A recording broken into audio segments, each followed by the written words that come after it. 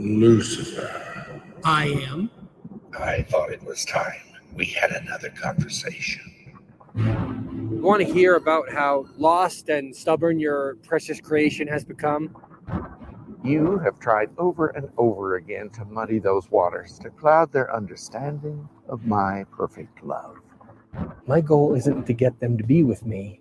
My goal is to keep them from being with you. Your time of destruction is coming to an end. Why? Why? Jesus, my son. Ah!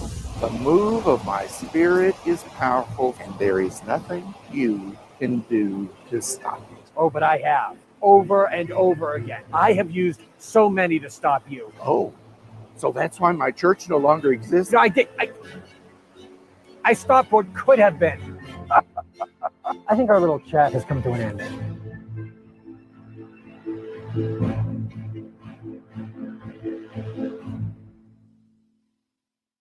Hello, I'm Robert Shepard.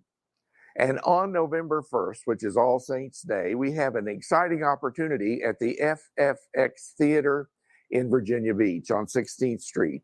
We're going to be showing a film that I made a couple of years ago called Lucifer and the Father. And yes, it is a conversation between God and Satan. And it's going to be starting at 7 o'clock, so the doors are going to open at 6:30.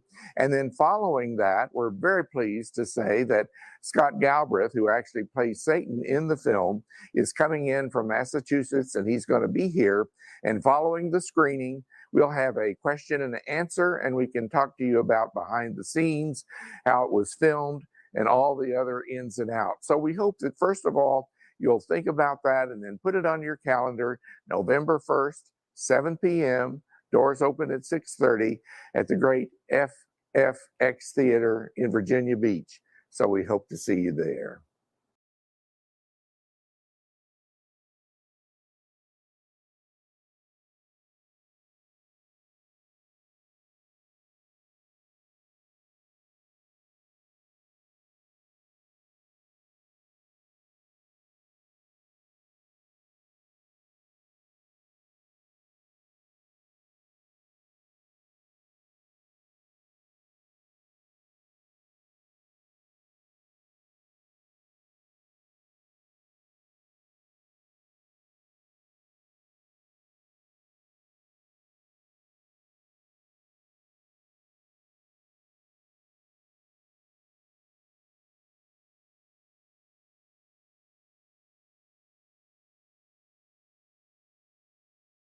Hi, I'm Robert Shepard. America has approximately 580,000 homeless people. My area of Virginia estimates 5,783 people living on the streets. A Google search can show the homeless number in your state.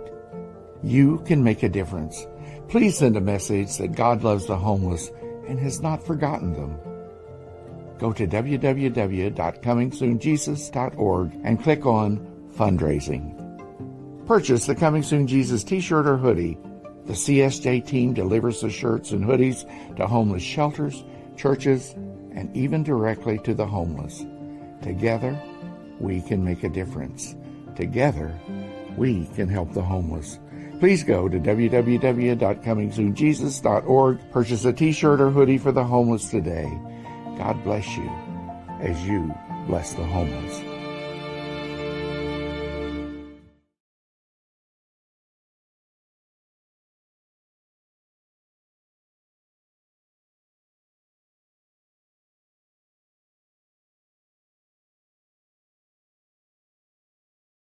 Things on mute. I'm on mute.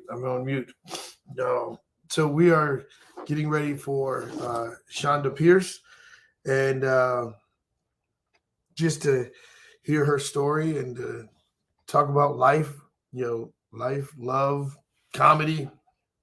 We're going to talk about all that. If you don't know who Chonda Pierce is, get ready, because she is a fireball, just hilarious but sincere, and I don't think that people understand how brave comedians really are. Comedians have such a powerful platform because they genuinely reach people in places through laughter, things that their ability to bring insight through laughter in ways that we would be offended is just it's an art. It really is an art. It really is a skill that a lot of people just don't have, but it's so needed because the Bible does say that laughter is like medicine for the soul. I agree with that 100%. That laughter is medicine for the soul because realistically, there are certain situations that will take the laughter right out of you. There are certain things that we can go through that will snatch the joy right out of you, the love right out of you. There's things that can happen in your life that really make you think, is there anything to smile about? Is there anything to laugh about? Grief, there's grief. There's poverty, there's struggle, hurt, disabilities, all types of things that life can throw at you. And you just wonder, well, two things usually happen. A lot of times people go, God, where are you? And then there's a lot of places where people just, wait a minute, my green screen just made my cup disappear because it's a green cup. Isn't that cool? It's sorry, I'm not really the most professional. I do what I want. All right, so you guys know about WGLZ Current FM. This is where we do our radio broadcast. This particular show is for Real Life with Duke White and Current FM. So it's the radio show and the television show at the same time. She just came in. We got Chonda Pierce here with us. What is going on? How are you doing? I am so good. How are you doing? Doing good. Pastor Dan, I tune in every now and then. You don't believe that, but I do. Oh, you see, so I'm crazy then. That's good. Yeah. That's good. yeah. That's good that you tune in. You got I tell people that the crazy people get stuff done, though. You know what I mean? Isn't that the truth? I just have a book coming out in the spring, and I tease everybody going, well, that'll be the end of my career, because when they read it, they'll go, man, she really is kind of crazy. Yeah. Oh, let's see, you got the Celsius. Oh, you are one of us. Yes, Celsius. Oh my gosh. Yeah. Red Bull is for kids. Red Bulls for kids. Well, first of all, thank you for taking the interview with us. We really do appreciate you taking your precious time to do that. That's quite all right. I appreciate you. I appreciate you wanting to talk to me. Well. So yeah, we got a lot to talk about. So when I said that we were doing the interview, I said, well, the first thing we have to do is talk about just the platform and freedom that comedians have to actually tell the truth, and people laugh at it. The Smith's truth. I know. Can you believe it? It's funny. I'm so jealous of you guys. I have, when I show up at a church from time to time, a pastor will give me a list of what he'd like me to say, because he goes, you can say it and get by with it. I will get in trouble, But it is true. I think the gift of what comedy can be, I always say sarcasm. That's my superpower. I believe but there is a way of couching a story that becomes more palatable. But what's interesting? We're in a culture where even right now, political correctness is killing us, and they're censoring comics. And I always say, if you start censoring comics, and I'm talking about, and believe me, there's some I'd like to wash their mouth out for them, because they're just filthy. However, if you begin to censor them, you're going to take away a whole map and a blueprint of what's going on in culture.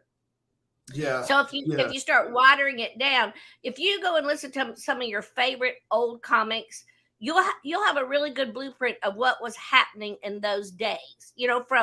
From Joan Rivers to Richard Pryor, yes, they need a clean mouth, but you'll be able to see what's happening in culture and what they're, jabbing at or what we're laughing about. So when you start taking, some of their freedom away, you're gonna miss that blueprint. And at the same time, I wish all comics would be clean, but they don't know my Jesus. Right. And people are where they are. Right. Their gifts are what they are. So right. That's exactly right. One of those types of things. I tell people that God is in the people making business, and and people do what they want with what He gave them. That doesn't mean change. Like, we don't want to eliminate music because there's filthy music. Right. That's exactly right. Yeah. And the reason why I brought this up is because it's as serious as the Word of God is, and as serious as life is. Right. You have this thing where it says that laughter is medicine for the soul. Yeah. How have you always taken that? I always chuckle at how many pastors will introduce me using that very verse. It's almost like they're trying to ask their audience. The original, and I knew I wasn't. No, they're trying to get permission from their congregation. That don't remember. Prophet says, "Laughter doeth good like a medicine." But the truth of the matter is, I know it to be true in my personal life, so that I am able to dispense the medicine for an audience, which is the way the Lord intended, I believe, is for us to laugh. He has given us, and you're so right, Pastor, He's given us every emotion, and using them all correctly. The Bible says, be angry, but sin not. So it's okay to be righteous indignation and being angry about what's going on, or if you've been wronged, but it says sin not. So in other words, don't let that anger kill someone, you know what I mean, or cause you to sin. But the medicine of laughter is the same way, used correctly. The levity, it's a known fact that doctors will play funny comedy videos in the oncology room while their chemotherapy is being dispersed throughout their body. It's just a fact of your body and the way the Lord designed you, that laughter does make the endorphins move and make that medicine move faster. And so it's the same way in what I do for a living. You pray that before the night's over, people will have a reprieve from what they brought in the room, and even more importantly, they will know that the gift came from God, and maybe they'll be open to just knowing who God is. Yeah. I think it's such a it's funny. It's funny. It's such a serious thing. Laughter. No, you're exactly right. Somebody asked me one time, are there subjects that is it okay to make light of anything? Is everything on the table when it comes to comedy? Personally, I don't think so. I think there's a lot of things. But what I do love about comedy is what it can highlight. You can take the sting away from racism by being funny. Yeah, yes. You can take the sting away from, the fall down drunk is not so funny until you can make it funny and highlight, let's don't go get drunk. Let's don't go get drunk. So check this out. So you made this one joke that just had me. You said, I'm not really a joke teller. I'm more of a storyteller. Right. And then you said, what's the difference between a Baptist and Episcopal? And you said, Episcopal will greet you in the liquor store. That's right. That's my favorite joke in the world. I laugh so hard because I'm always cracking up because I think of, when I'm in a crowd and there's always a million denominations in there, and and you go through the list, and I'll say, any Episcopalians here? You already had your 2-drink minimum. No, it's true. And I think it's not about making people feel uncomfortable. Right. I think it's more about inviting people to be who they are, to be able to say, hey, listen, if God sees you, and we are, like, don't take yourself so seriously. Absolutely. That's one of the things that gets me in trouble a lot of times, that I don't take myself seriously. Like, Duke, you're a professional. And I'm like, you said that, not me. But Pastor, God made you like you are. And, there's not another Duke White. There's not another of where you are. He put you exactly right where I started to say Lieutenant Dan. He put Lieutenant Dan right where he's supposed to be. Yep, he put So every single person is if you're guided by what God has for you in your life, right, then that's the good thing, Well, and I want to bring this up because when we talk about laughter being medicine for the soul, it really is about dealing with the difficulties of life and being able to take that, like you said, that reprieve. So there is this honesty that believers don't want to talk about sometimes, but life is hard. It is hard. Life is hard, and I had the opportunity of checking out your movie, your documentary, which was so touching, and it was so beautiful for you to share your journey, because you could have easily hid behind the deception that I grew up with myself, because I used to try to figure out, how are these comedians happy every day? How does nothing ever happen to them? Like, why does God love comedians more than everybody else? Yeah. And then they share their story. And you find out. Yeah. Well, look at the comics we've lost. There's two parts to that, I believe, Pastor Duke. There's the part that says we can deflect our pain through comedy, and we use the comedy to protect ourselves. Mm-hmm. And that works for a while, and people around you will chuckle. But when the chuckling is over, you're still left with that pain. Yeah. And so comedy becomes what they're hiding in. It's almost like their drug. But then what happens to, I think, a lot of secular comics, like, we lost Robin Williams. We've lost so many incredible minds. And it's because I think that euphoric feeling that they get, on it. And so that euphoric feeling that you get, they want to mimic that 24/7. And so they want to feel that way when they go home. And so the only option for them to feel that way is drugs or alcohol, or filling their life up with other things that's going to destroy them, because they're trying to mimic that good feeling. And if you study a lot of lives of comedians, many of them come from really broken, harsh, and difficult situations. And I think maybe is it because God found them a path that is so joyful, that gives them the reprieve from where they came to get there. It's just a great reprieve. You're right. That's a good idea. Especially being that you're in the field. I know that there is, especially the one. When you feel that connection of bringing joy and making people laugh and things like that, one that is a great distraction from whatever is going on in your own life. Right. I remember being that guy. I remember being the life of the party, but it was mainly because of the insecurity. You know what I mean? Yes, God forbid, God forbid if there was silence, because we didn't, I gotta say something. Exactly. And I was a middle child, so we are give me some attention. Hello. Yeah. There was this I couldn't stand people that were comfortable with silence. It's like, what's wrong with you? My therapist, she just loves that. I'm like, stop. Somebody say something. Yeah, exactly. So one of the things that I think that this is, when I think about the image of the church, and it's like it's so weird, because we're supposed to be this pillar of love and joy, and then most people's perspective of church is where you go right before you die. Like it's like that's where you bury people. It's somber. It's just somber. It's like just Pastor, I've been in churches where they're already dead. They're just sitting there. You haven't figured it out yet. They're just breathing. I haven't figured it out yet. I get it.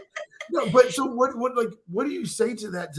But then of course you get to the extreme where the church becomes so much about entertainment that God's like, can I get on the bus? Like, how do you feel about that? I think that it's probably a word. I work hard in my own personal life. Balance. There's got to be a balance. The sanctuary, I always feel honored when someone invites me into their sanctuary, into their house. And so you have to be respectful what goes on in the four walls of that particular church. I work a lot of theater buildings, so that's kind of nice because it's like mutual turf. But, as a preacher's kid, I grew up with great respect for the church and yet a great viewpoint of where we miss it.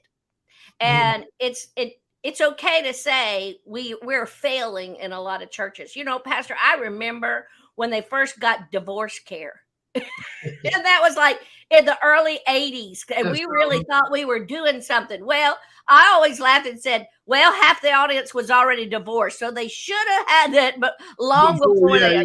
We're always behind. It makes me frustrated sometimes because the church is always a little bit behind in going after those hurting in particular cultures. And right now, our churches need Alcoholic Anonymous. I mean, our churches need, drug abuse issues. Our churches need to be dealing with the abortion issue and have some unwed mothers into your church. Let's talk about, let's step it up and really be what the church needs to be. And the best way you could present that idea instead of picket signs outside, maybe through humor, we can, open up the church's eyes a little bit and the congregation. I always say sometimes I get these young people that'll go, our church music just sucks and blah, blah. I'm like, you know what? They'll be dead soon. So have patience. They're dying. So you can take over. I mean, it's like, put it in perspective. Don't throw your hands. Don't wash your hands of the church. Just have patience and balance and have balance. But I'm like you, dude. I get so frustrated at the, I tell this story all the time that I went to a mega church for a long time. And there was a time when the curtain rises and the smoke machine starts and the praise band is rocking. And it's wonderful. And God deserves all that. But and I sat back in the big gulp chair with the little cup holder in the sanctuary. And for a minute, I go, what in the world are we doing? If Jesus was here, he'd probably be under a tree this morning, gathering a group, just having a chat. You know what I mean? Instead of needing to look like the world. And at the same time, shame on us as a congregation that we want all that. We want to be. Oh, yeah. Our attention span's like a Cocker Spaniel puppy, That was really good. I just saw a church full of Cocker Spaniel puppies. I'm a visual person, so like while you're talking, I just saw the whole thing. Let me ask you this, because I know you were talking about the different cultures. One of the things that I think that we've got to be aware of is mental health issues. And in watching your video, watching your movie, I know you talked about your father's situation and how how it had, like, there's a Bible in one hand and a gun on the other, like which one's, like, growing up like that, you'd almost be like, what is there to laugh about? One, and two, like realistically, where is God in those moments? And then I'm just saying, from a kid's perspective, it's like, where's God in those moments? What is there to laugh about? And how come no one in the church can see this? Where is the identifying that this is happening? On my mother's behalf, in the late 60s and early 70s and later 70s, when all this was happening in our family, on her behalf, women back in those days, you stand by your man, for one thing. And so she kept us in that, and probably for too long. But also we stay in it to protect the church. You protect the church at all costs, even at the cost of the spiritual growth of your own children. And my brother and I, it's interesting, our childhood, our dysfunction manifests itself in two different ways. For me, it eventually manifests itself in Great Depression. In my brother, it manifests itself in great addiction. And both of those things are very linked. I think it's interesting that he went the route when he got his life together and he became a pastor. And though he had never dealt with the childhood issues, it finally manifested itself in addiction. And he blew his life wide open. He wrote a book called Failure and How I Achieved It, which I'm so jealous of the title. But it's so good. Yeah. But and then I got my life together and I became a comedian, whatever. And then the childhood issues start surfacing, and it resulted in Great Depression for me. So your body, and I tell people this all the time, and this goes so true to mental health in the church, your body will protect itself at all costs. And so the best thing you can do is cooperate. Your mind is going to allow that stuff to come out. It's either going to come out in overeating or addiction or behavioral patterns that you can't seem to break. Promiscuity, when you've been abused as a young child, it's going to come out with anger or anger issues, all of those things. It's because your body is trying to tell you something. Your mind needs to unwind and unload. And so incredible Christian counselors and pastors who want to sit down with you and pour that out, because everything you drag out of the dark into the light has no more power over you. Yeah, and I want to encourage pastors out there, don't be intimidated by saying you need some help. You need some professional help. Yes, absolutely. You're not less of a man or a woman of God because you have to take medication. And that's the saddest part of the story. In 1969, my father was given a prescription of lithium, which is supposed to stabilize your mood. My father was extremely bipolar. And of course, back then you didn't hardly know what bipolar was. It was called manic depressive. You know what I mean? But somebody in the church found out he was taking medicine and ran a petition around that if he continues to do that, they won't have any confidence in his preaching. And I used to tell that because my heart wasn't in the right place. I used to tell it hoping those women were still alive. And they could hear me, because that pill would have changed my life. It would have changed our whole family.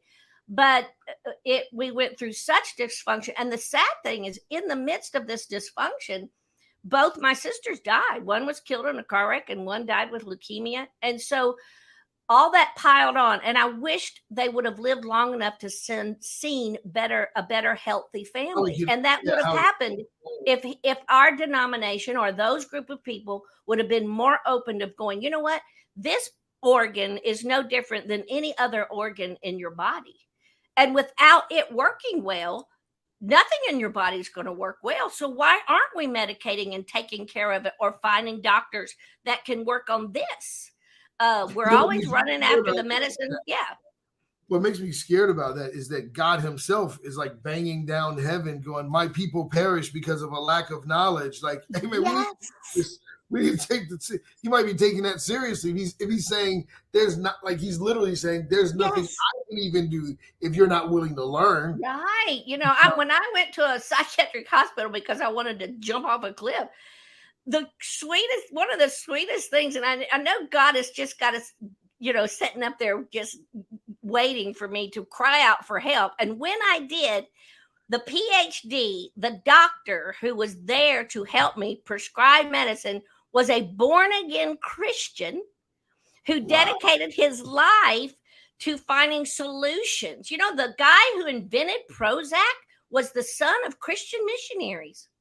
We forget God puts people and gives them knowledge, like you said. It's we who are not embracing that, or we become little mini gods and we want to tell people how God is supposed to work. Yeah. And that's what's the horrible disservice is God. I think God's got to, bless his heart, he be striking more people dead, so he must have a sense of humor. I said bless his heart, bless God's heart. Yeah, God's heart. No, but you know what? I do actually think about that all the time, and the Bible does make it clear that he's full of grace, right? Yes, praise the Lord.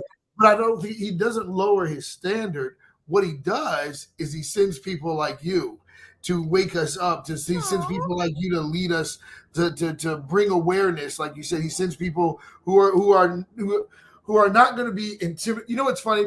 It's almost like when you can go through so much hell by yourself that it just frees you from this. Technically, it's like, I don't care what people think, because I know I'm kind of done with all that. I can't afford it. My brother has a great line. When someone's, if I start grieving one sister, it leads to grieving both, so he'll go, you can't sit in that. You can't sit in that too long. And so he used to teach me to set an egg timer. Now my brother's a PhD in psychology. So, but he'll set an egg timer and he'll go, you want to grieve your husband, That's perfectly normal. Now set an egg timer, and you're going to give that thought that little bit of time, because if you linger there, you can't afford that. It will bring you down and bring you down. So like your anger, I'm frustrated at this, set an egg timer, and you could just rant and rave and talk to God about it and be frustrated, but you can't stay there. So you can't afford to stay there. That's what's the beautiful thing about church. Go to church on Sunday. Yeah. Praise the Lord. Get in the word, because you can't afford to stay where you were all week long. No, it will absolutely ruin you. Yes. And one of my biggest concerns for people is the conversation that we need to have. I know when I saw something as weak as the racial divide shake the church, I saw something as weak. I'm like, not this subject. Not this. This yes, is yes. not this subject. But everyone's like, what do we do? How do we address the black folks? How do we address the white? Yes, exactly. And I was like, no, you guys, we're something else is wrong. There's some that's exactly that should be a no-brainer. That should be one issue we don't have to deal with in the church. We should all know that's the one place we can all be equal. But sadly, it's not always, When it happened, honey, I'm from the South. We still struggle. I think, as my son says, God can save anybody, but He can't save stupid. It's true. And when you think about this particular, I understand that we need to do like more financial awareness, but when the way I handled the racial thing, I know came from God, because I would have never saw it in a million years. But it was like, if you take the conversation of black and white out and replace it with man and woman, you're having the same conversation. That's exactly right. This is like the same conversation, and everybody steps back and they're like, wait a minute, that's a good point. We're having the same conversation of black and white women. It's like, we've got to start. If I happen into someone that, in the South who's just a racist pig, I just say that for you. But when I get around somebody like that, I always take out my phone and go, let me show you pictures of my sons. And one's black and one's white. And I just wait for them to just like swallow their tongue. Oh, no, I didn't mean anything by it. I go, you did. Yeah. I got the opportunity to sit down with the head of the KKK about 2 years ago. Wow. That was amazing. He's a pastor. His name's Pastor Thomas Robb. That just makes me want to throw up, though. Come on. No, I wanted to know, like, how ignorant are you? I was fascinated. Be a pastor. Well, you know what? But so here's the thing. We ended up having such a great conversation because we saw we started talking about the two extremes, that there are black people that believe that they're supposed to be in control of white people. And so it's like this. That's true. There's extremes everywhere. These extremes. And I was just like, well, since we've talked about these, the one funny part that you're going to laugh at is that they believe the core of their belief is that Noah's Ark, the 2x2 animals, were all the other races. Noah and his family were white. Oh, I'm sorry, but in the Bible, there ain't a white person in the Bible. They're all Arabic or Hebrew or something. They're not. We tried to show them in the conversation. We tried to show them, and we were like, this life started in Africa, right? Like and he says Africa was white, and we're like, it's on the equator, bro. Like. It is now, because people got stolen from there. We're gonna release the footage, but we're just waiting for the right time. But it was just great. My stars! It's just, that's what bothers me the most, because people need the Lord so much, and people get turned off of religion because of people like him that just go, you know what? That's not. I don't want anything to do with God, and I was one of those people for a long time. You know, when I remember when I first heard about you, I just knew you were black. My son Bo Neptune, he says that all the time. He said, everybody thinks my mama Chonda is black because but she ain't Chandrella, she's Chonda. And he said that because when I was born, I sucked all the pigment right out of her skin. because I said it. I was like, Shonda, when I first found out about you, I was just like, Shonda, she knows she's black. And when I saw you, I was like, she's black. She's, that was like, do you get that a lot? Do you get that a lot? When you I do get that a lot. All of a sudden, I live out in the middle of nowhere. So I'm on the back porch. Everything's fine. And 2 Chinook helicopters just went by, and I thought maybe you couldn't hear me. I was like, what? Of all days? You know, like, yeah, no, of all days, it's only when you got something to do. Yeah, that's the truth. But, you know, that, you know, it's back to that idea, Pastor, the gift of what comedy can be to diffuse a situation. Yes. You know, my favorite joke now is this culture's in such trouble, we don't even know what they are. So look in your britches. What parts do you see? That's what you are. You know, and I get the ugly male. And I said, because I'm not talking about how you feel. How you feel and your feelings are, we could talk about validating them. We could talk about getting help for your feelings. We could, you know, but your feelings, if I lived my life based on how I feel in menopause, I'd be changing how I feel every 5 minutes. So I have to base my life on fact. And it's people like that crazy pastor you talk to, which I so admire. He's dispersing the wrong facts. You know, it's just it's the devil is dispersing the wrong facts. The Bible says, No. You're not gonna just act like you didn't just say in menopause and then just keep going. You can't live your life on feelings. So, because you just said on menopause and then went to the depths of the heavens, and I was like, wait, what? That's it, baby. If you know, I'll tell you, girls, you need to know Jesus before you get to menopause, or somebody in your house will die. Yes, yeah, no, I get it. And you're not old enough, but your wife will be there someday. Here's the thing is that this is what I want. I want to have those types of conversations so that people don't die. I want to like if we had the conversation, you know what I mean? It's like, hey, these things happen in the future, but I tell people there's a difference between living and ending up in a situation. And when you find out, like, oh, we should have known about this 20 years ago, so you get a helmet. You get a helmet or something. Hide out in the back, get a camper in the back or something. You would be able to hide out in a safe place. But that is so true. But I think there's so many areas that we're unprepared for, and God's like, you know, talk about it. You know, and I think this is why I'm jealous of you, because you guys get up there and can just talk about everything, and I'm like, get by with it. When I say it, I'm the bad guy. When she said it's funny, you said the same thing. Yeah, that's exactly right. It is, and you know a lot of that, and you're doing amazing work because you change that. You're going to change that in culture. Church people are not what they used to be when I was a kid. There's not a whole lot of those stuffy people left. They are dying. They are dying off, or they just don't invite me to their church. Right. She's not welcome here. Yeah, you know that's one good thing. After doing this I've been doing this for 30 years. People always go, now, do you have people just stomp out and get mad? I go, no. After 30 years, people have done their research. They don't come to my show anymore. I do have to address this. In the documentary. Such a beautiful moment. This girl that really, really loves you and adores your work and everything. She had a chance to meet you, and then you found out that she had walked all this way from her hotel room, and you let her on the bus.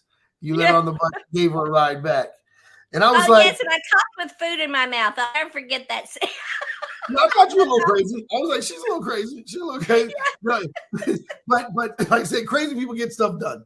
But the thing is that it was beautiful because you didn't let your celebrity create a fear in you. Right? Because it's like you didn't let your celebrity create a fear in you where it's like, because we have pastors that are like, I'm too well known in this town to not have bodyguards. Oh, You know what don't I even mean? get me started. Don't even get me started. One night I was in concert at this great big mega church, and the pastor was like on the second row or whatever. I've been talking about an hour, and here comes the little deacons bringing pastor a cold bottle of water and a towel or whatever. And I just stopped everything and said, whoa, wait a minute. No, you I've been didn't. working for an hour. He's just sitting here watching. Y'all bring him a Pepsi, and I'm up here dying in this heat, and I called him out on it. And it was wait a minute. He's not the man of God tonight. He bought a ticket, honey. That's right. That's right. That's good. That's good. But it is true. We do get. Let me tell you something. I have been around politicians who think they're too high and mighty, and I drop them. You know, it's like, especially if you're going to call yourself a Christ follower, and then you're going to act like more than a servant. Because as a Christ follower, that's basically who we are. We serve God, and we are there to help the down and out, and we can never forget that. And at the same time, you know, if Michael W. Smith invites me on his plane, I'm gonna go. I mean, but I love people like him. He has done very well. He flies himself to work and flies himself home sometimes. And yet I also know the giving that he does in his private life. Mm-hmm. That's where the difference is. When you have these churches and this these godlike mentality where they need to be served, you know, some of that is maybe the trappings of the world that's eked into their community. Maybe sometimes it is because they do get bothered or whatever. But most of the time, it's the ego driven, you know, and they forget Jesus walked around in sandals. They just forget. And when you run around, go ahead. I was going to say the same way you said that you can hide behind comedy, you can hide behind ministry. All the time. And there's probably, you know, there's a joke there we should tell, but for those who want to be treated that way, there is probably some insecurity they could probably tap into and deal with. You know, and I will say, you know, you have the churches that want to call them, and there's nothing wrong with it, but it's the first lady and it's the bishops and it's, you know, and that's all great. It's all really great. But make sure when you get off the platform that you're still not bishop and first lady, that you can still touch the average. I want to ask you about that. I want to ask you about that with yourself. Do you find yourself having to be like, oh, great, I'm around people that know who I am. I have to be funny now. Do you find yourself like where you're like? I'm pretty sure 20 years ago I was that obnoxious. Now, and I live in a small town and I moved back here on purpose where everybody knew me and my husband as the high schoolers from this county. And I can walk through Walmart and nobody really cares. Once in a while, you'll have somebody going, oh, I love this, or thank you for what you did for that and this and that, and the other. And so those things I love, but I am blessed because I think it starts, you have to position yourself to be the average person. Those people that want to be treated so high and mighty, they position themselves to be treated like that. You know, it always says it comes from the top down, and it's true. When what they are saying or how they carry themselves make you untouchable, well, I think that probably lends itself to people. If you're untouchable, people want to get curious and get in your face and, you know, all that. For me, I'm just, you know, I'm the average person. I tell funny stories about average people. And so they see me in Walmart. They're like, hey, girl, you know, and that's it. You know, I don't. And you're like, wait, did you understand that I'm important? Wait, you don't get to just say, hey, girl, it's this is. I tried to tell that to my kids. It didn't work, you know. Right. Once you don't, but I do want to ask you this because I know one of the things that you, and guys, if you were watching, please go make sure you check out the documentary. And you know, the one thing that you talked about, you're like, this is my life. You're on a tour bus, and you definitely turned me off from desiring fame, or for like, just like I'm lazy. I'm like, I can't do that. That's you're just like on the road. It's go. That you're looking out the window like, this is my morning. This is like, and you know, I guess there is a routine, right? There's a routine. Yes, it's like a rolling tin can. You know, it is. The hard part for road life, and it's probably for anybody, salesmen who are on the road all the time. Absolutely. We're blessed, and then you could stop and get something to eat. When you get home, ain't nobody gonna fix you nothing to eat. You got to get up and get it yourself. It's like, so you forget. And the dangers of the road. I told about this in this book. I'm kind of telling everything. I said, the dangers of relationship on the road is going, well, that guy meets my every need. And then you have to realize, oh, that's what he's paid to do. So I go home to a husband who may not get up and, fix me coffee. Yeah, exactly. So you have to remember, wait a minute, that this is the man I'm married to, and he's real. This thing on the road, that is not real, And I think it's the same way with that celebrity feeling. I get uncomfortable when people are giddy and enamored, and I understand that, and I'm very flattered, but I'm probably more afraid of success than I am failure, because I've seen successful people that drop, and when you get really big and drop, it's a hard fall. Yeah. So I'm like, don't treat me that way, because I'm gonna fail you probably, because I'm human, Yeah. No. So, really? Are you? Yeah. We got reborn again. No. That's right. They try to flip it on you like we're from Meadow. But I want to ask you this, because I know you did theater and I know you've done movies. Yeah. What do you prefer? Live audience is always, just it gives me that added fuel. It's funny, I did like both at the same time. I did a thing not long ago called The Confession. It was a musical, and they recorded it to play live. I mean, they recorded it in a live audience and then played it in the movie theater. And so that was like killing two birds with one stone. But once that show started, it didn't stop. So it was very much a theatrical piece, but it had a live audience. And so it did give us a little bit of extra fuel. But I don't know, as I think about retiring, and I am thinking about it, after 30 some years on the road, I want a life. And I realized, people are like, are you dating now? And I'm like, no, I've never. I need a life. Yeah, they're like, why aren't you dating? And I go, because I don't know anybody in my hometown. No, seriously, there's these two sides of me, like, you can't retire. Like, you can't retire. And then there's this other side. It's like, she wants the life, bro. It's not your, like, that's as a fan. It's that word, Pastor. It's that word I struggle with. Just ask my therapist. Balance. You gotta find balance. And you have to learn that it's okay to say no.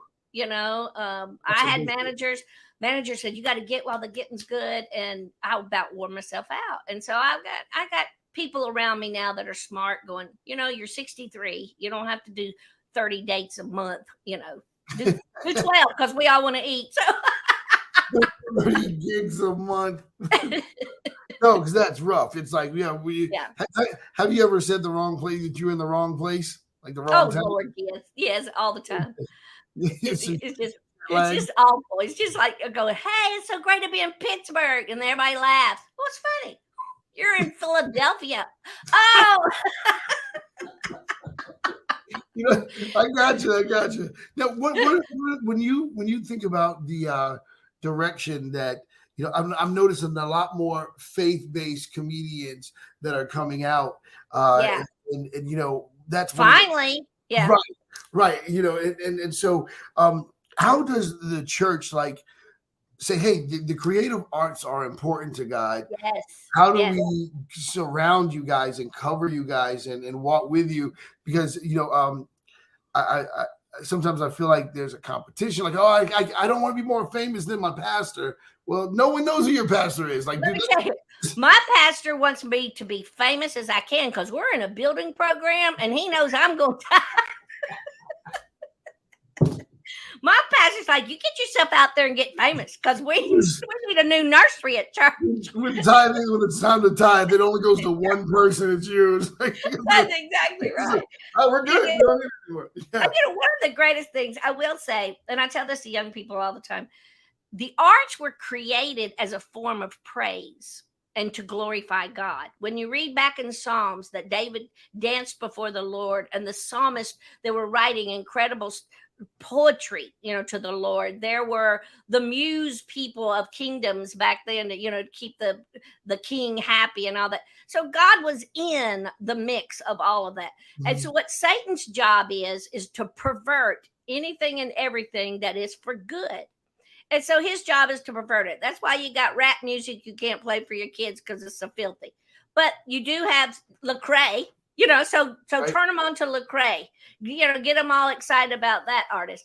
So you like country music? Well, there's some country music songs that are just downright silly, if not racist. So turn them on to Zach Williams. Man, he plays a good rock, country rock guitar. So there are people and alternate things to do. And so the bottom line for those of Christ followers, support those people. Don't go and give your money to these people that are going to do nothing but dishonor God and say nasty stuff and drag your children down a path they don't need to go. But your dollar still speaks to the world. That's why things like The Chosen and the movies that come up and all of a sudden they're blockbusters is because that's why Tyler Perry does so well. People are looking for good entertainment with that godly twist at the end. And finally, the church world is getting that. And when the more those things get uplifted, the more Hollywood will come along going, oh, there's money in that. And they don't even know they're working for the good side. Yeah, they just know they're going after $1. But while they're going after $1, God's all of a sudden getting lifted up and glorified. Yeah. That's right. That is exactly right. I tell people all the time, use people's greed against them. Yes, absolutely.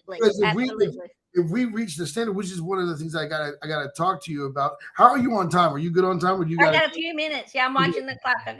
This is my interview day, so.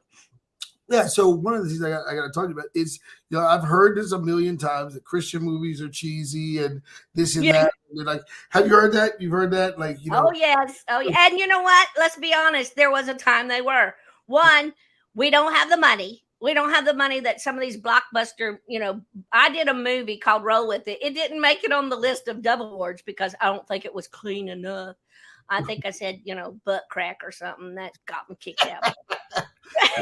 But all that to say, we don't have the dollars to make what other people. So to afford the A actor, we can get the C actor. We can afford the lighting guy that's going to cost $150,000. We got the $50,000 guy. So be kind, about those movies. When they're not the greatest, it's because we don't have the budget. We don't have the money, because we also know we're going after a small piece of the pie in order to get that money back. So as our movies get bigger, they get better, because all of a sudden our piece of pie got a little bigger. So now we can afford to put a little more money into it. So it's all an economical thing. I see people that'll fuss and go, oh, that was so corny. That was such a corny movie. And I go, well, did you go see it? Well, no, I waited till it came out on blah, blah, blah. I go, well, you should have gone seen it, because your ticket dollar will help the next movie being made get even better.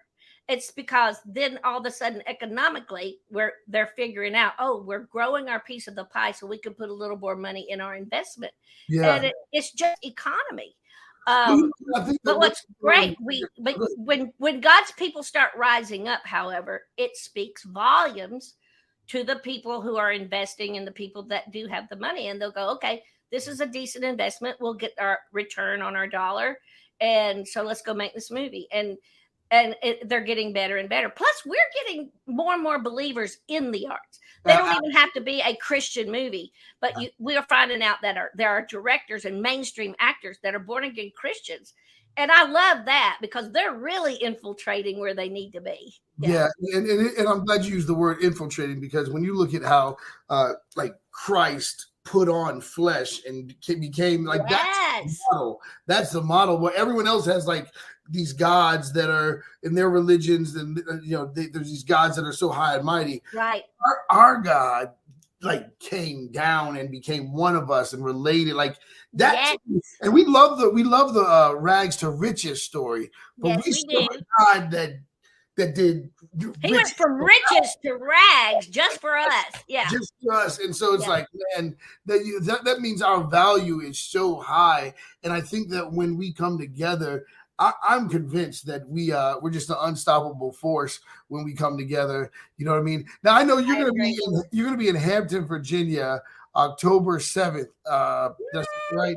October 7th at Bethel, at a church called Bethel. And you know, are you going to be in the Hampton Roads area anytime? Like from that, or you're just like, I go to the next city. The next city is kind of how it works. You know, you try to. At my age, I try to make the best of the time I'm out on the road. So we go city to city to city, and then come home for a few days. But I still, as much as, you know, I think, I want to wind it down. I love my job. I love people that come. It is just like this, Pastor Duke. We just have conversation. I just happen to have the microphone. Yeah. Yeah. Now I do know that. Do you notice the difference, or do you have to change your comedy? And this I've always tried to help, especially comedians. Like, hey man, you got to know how to read the room. Do you do you know when you're in a stuffier situation? Oh yeah. This past weekend, I forgot where was I, but it was like the top of Lake Erie, you know, almost to the Canadian border. And I was on a roll, and, you know, a few chuckles here and there, and didn't feel like they were chuckling like I would like. And I go, and this is why this is as far north as I go. If I go any further, I got to have interpreters, you know? Right. So how do you deal with, well, first of all, are you your worst critic? Who's your worst critic? My son is my worst critic.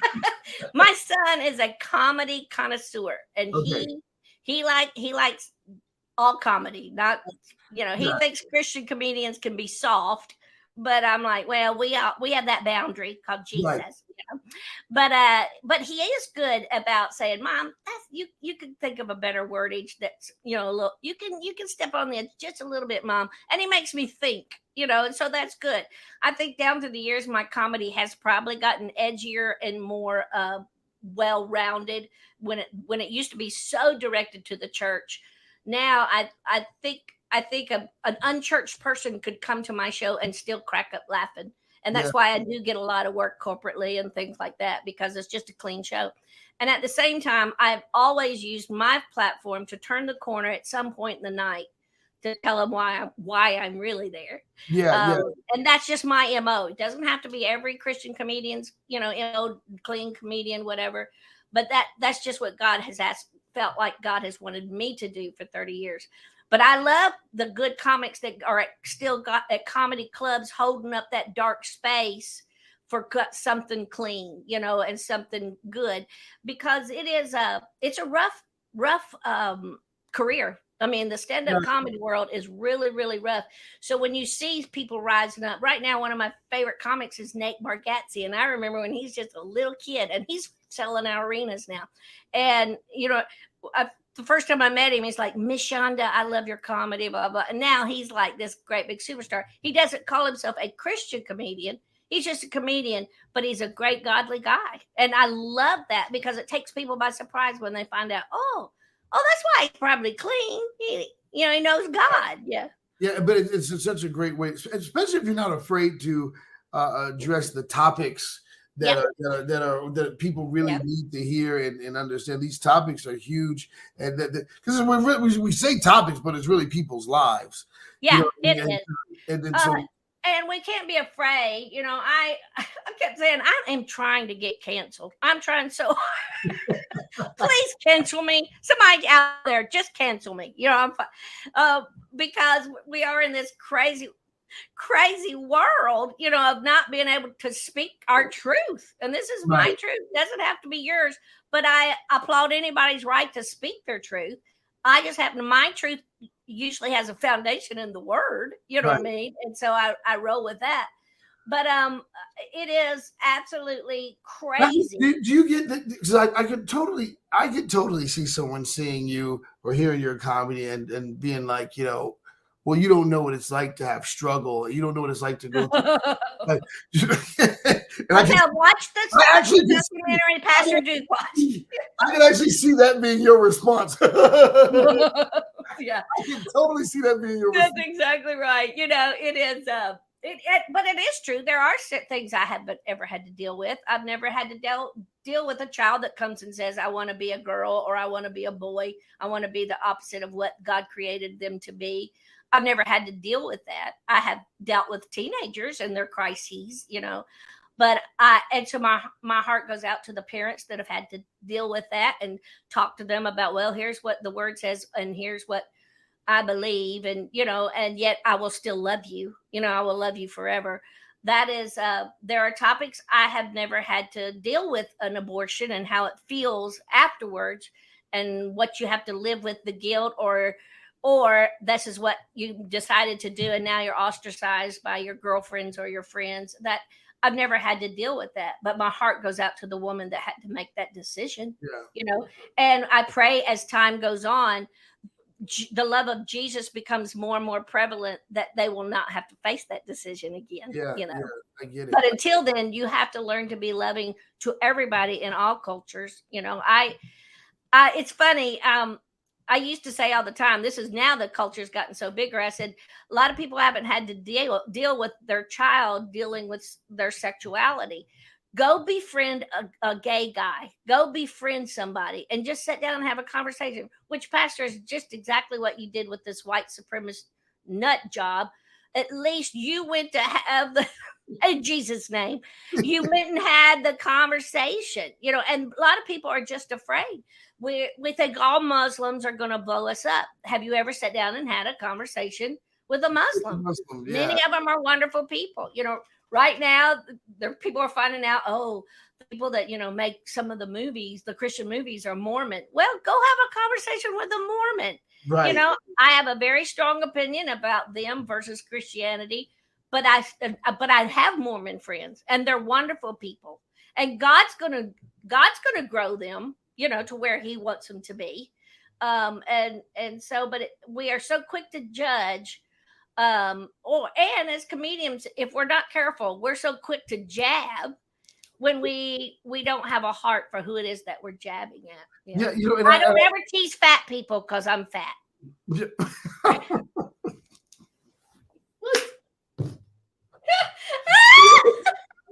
Yeah. You can't tease people if you don't know. Yeah.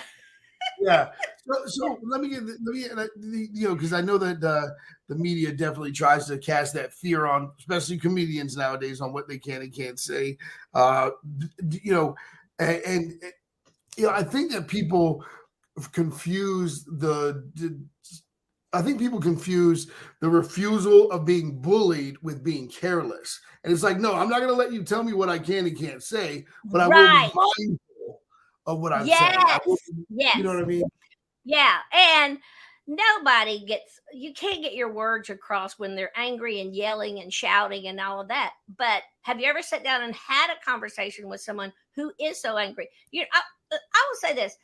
I had a most incredible conversation with my son long, long time ago, Bone Hampton, my black son. And he was telling me, I said, explain this to me.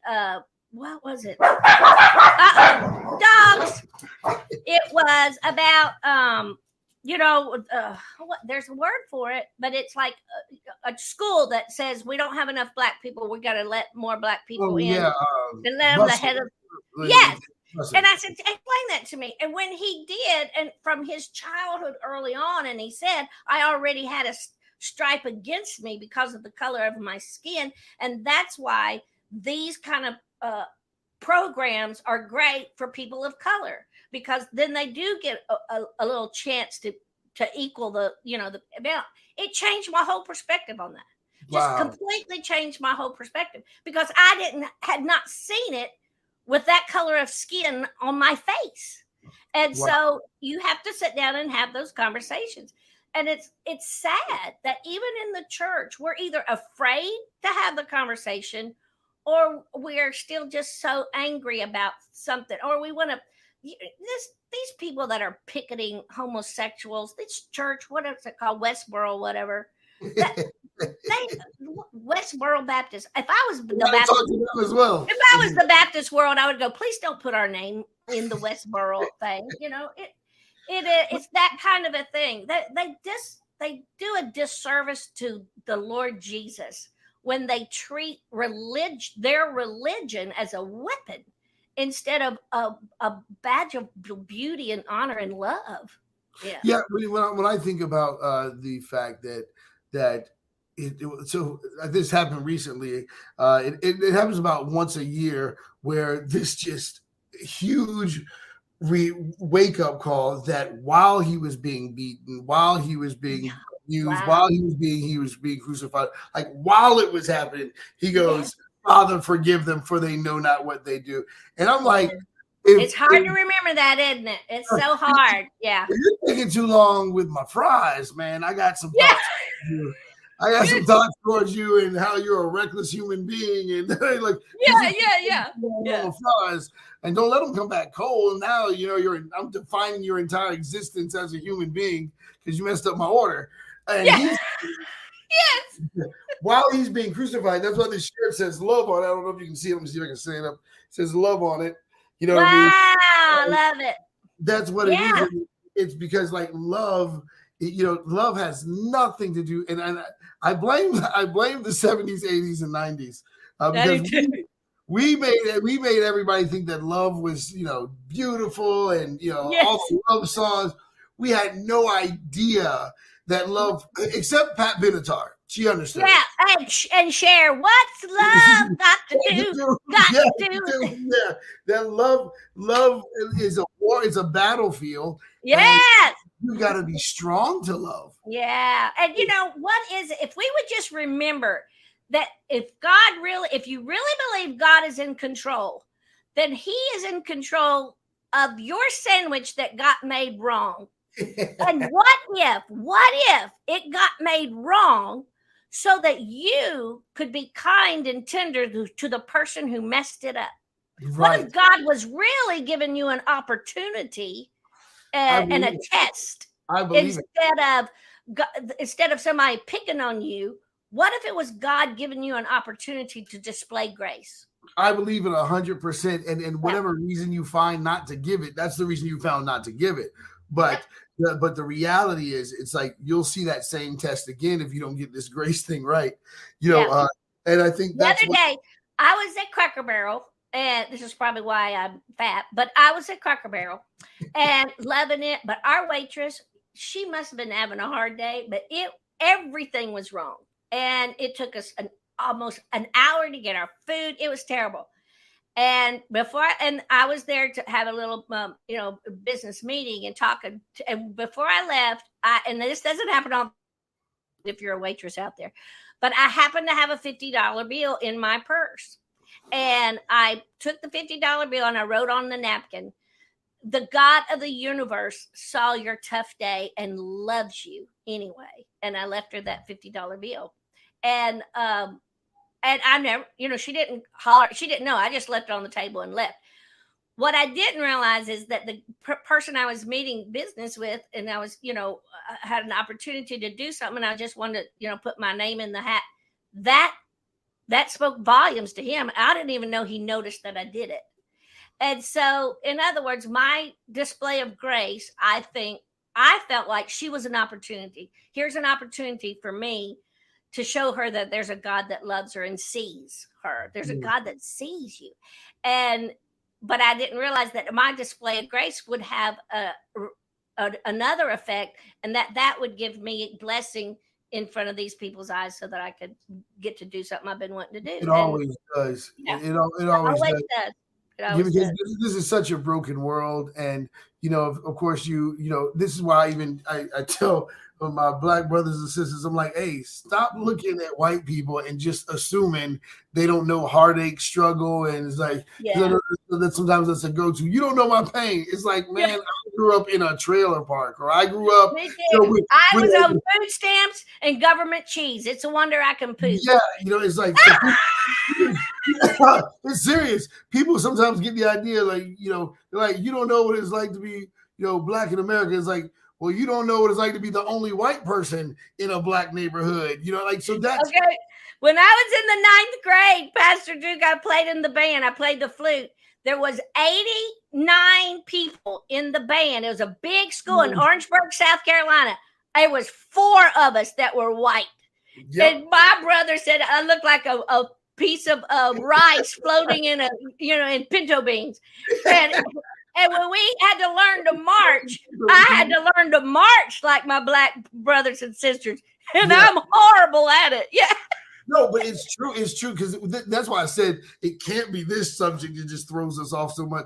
But right. When I look at the reality that when we're willing to listen, learn from each other, appreciate our differences, and I think that's one of the things that you really do with your comedy is that you really get people to see themselves, learn how other people see life, learn how other things, and honestly, I was going to say this earlier, and I was like, man, one of the things that I get about you is that you let people know it's okay to journey forward in life. Like where most people are like, how can I stay here as long as possible? How can I stay as comfortable as possible? How can I stay as safe, or, how can I keep what I know as long as possible? But you're okay with journeying and discovering life. You're not afraid to step out. And that's hard. It's hard, Pastor. That very statement, I needed to hear that today. I'm going to tear up. I needed that tender affirmation. I have some people in my family that wish I would never talk, or they don't wish they were, let's just say it like it is. I have a child. I'm estranged from a child, and it's been the most horrible thing. It's been 12 years. It's the most horrible thing a parent can ever, ever, ever, ever go through. And at the same time, I am penalized by even just saying these very words to you. And so it comes with a great toll sometimes to allow your life to be a beacon of what to do and what not to do. You know what I mean? And so all I know how to be is honest. If someone asks me a question about it, I don't know how to say, well, I'm sorry, I can't talk to you about that. Because usually the person asking me that question is a hurting mother that needs some advice, or needs someone to pray with, or just wants to connect with somebody that might know how it feels. And yet I am chastised, often. And it's hard. It's that balance. It's a balance. I'll tell you what, pioneers have pioneer problems. You know what I mean? And so pioneers have pioneer problems. So people who are going to settle for a comfort zone, settle for whatever part of their life, they're not going to have the same problems as people that are going to keep facing the new. Because that's when you're a pioneer, that's what you're constantly doing, is facing the new. So this is a new version of you. It's this new version of you at the top of a mountain. There's a new version of you climbing down the mountain. And then there's a new version of you saying, let's do it again.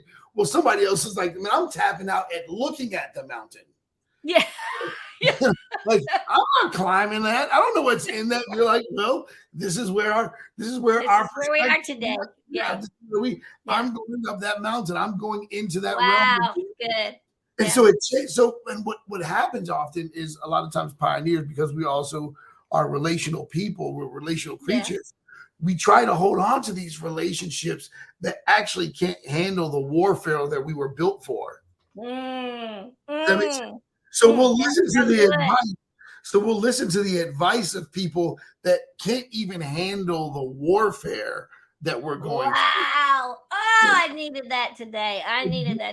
But I'm saying this because when I think about how you challenge, like when you're like, hey, I'm going to do this road trip.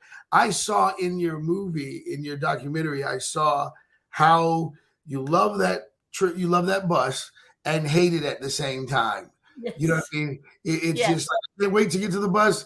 And it's like, oh man, I can't wait to get back to my life. Like, and I think about that sacrifice that you've made and all that. And I think about the investment. And, I even saw when you got the award, I saw how you received it with joy, but you also included the sacrifice. You didn't want to just play the role. Like you even said, my family made the same sacrifice with me.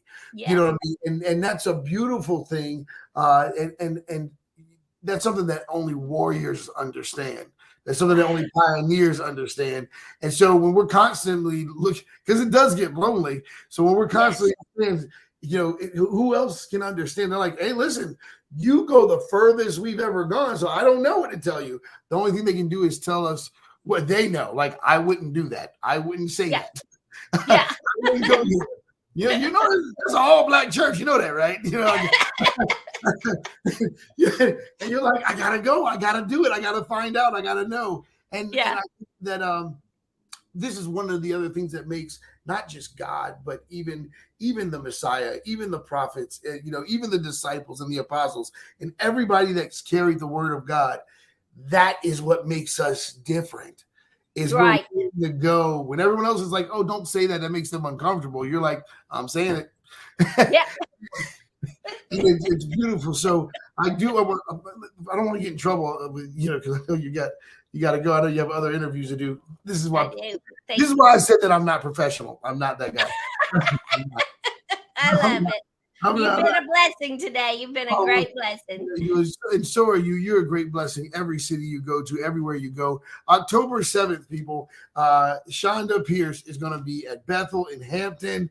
You got to get your tickets now. You want to be there. And make sure and just so you know, I'm not one of those guys that get paid to be nice. You know what I mean? I really believe in you.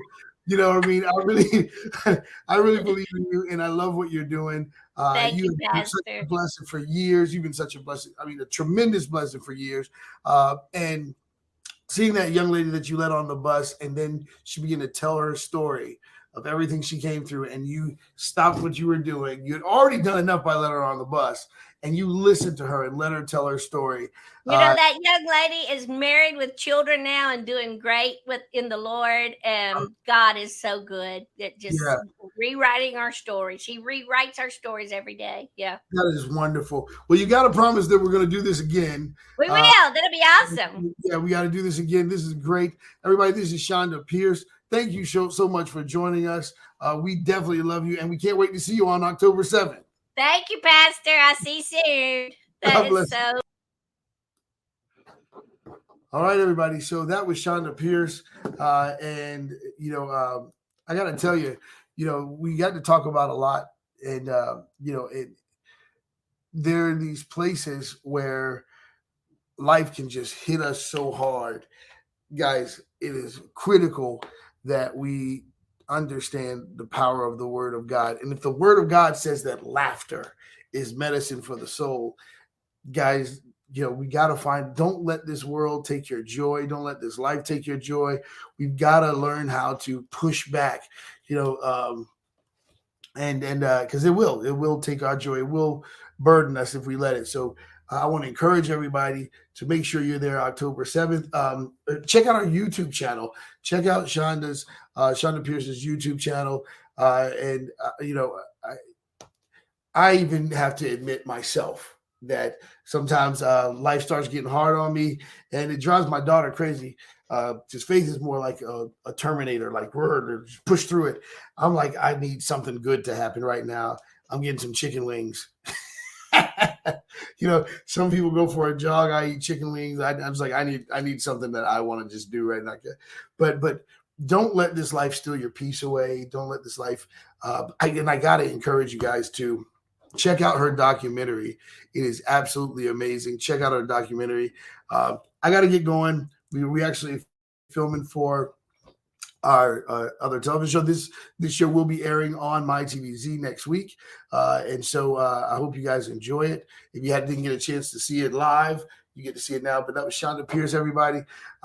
Such a wonderful person, such a brave soul, such a pioneer in comedy. She's one of the most powerful comedians in the world as far as Christian faith-based, not even faith-based, actually female comedians in the world. So guys, she is an absolute wonderful person. And I hope you guys are going to be able to attend. Let's pack the place out. Let's be a blessing to her. She's absolutely amazing. God bless you guys. See you soon.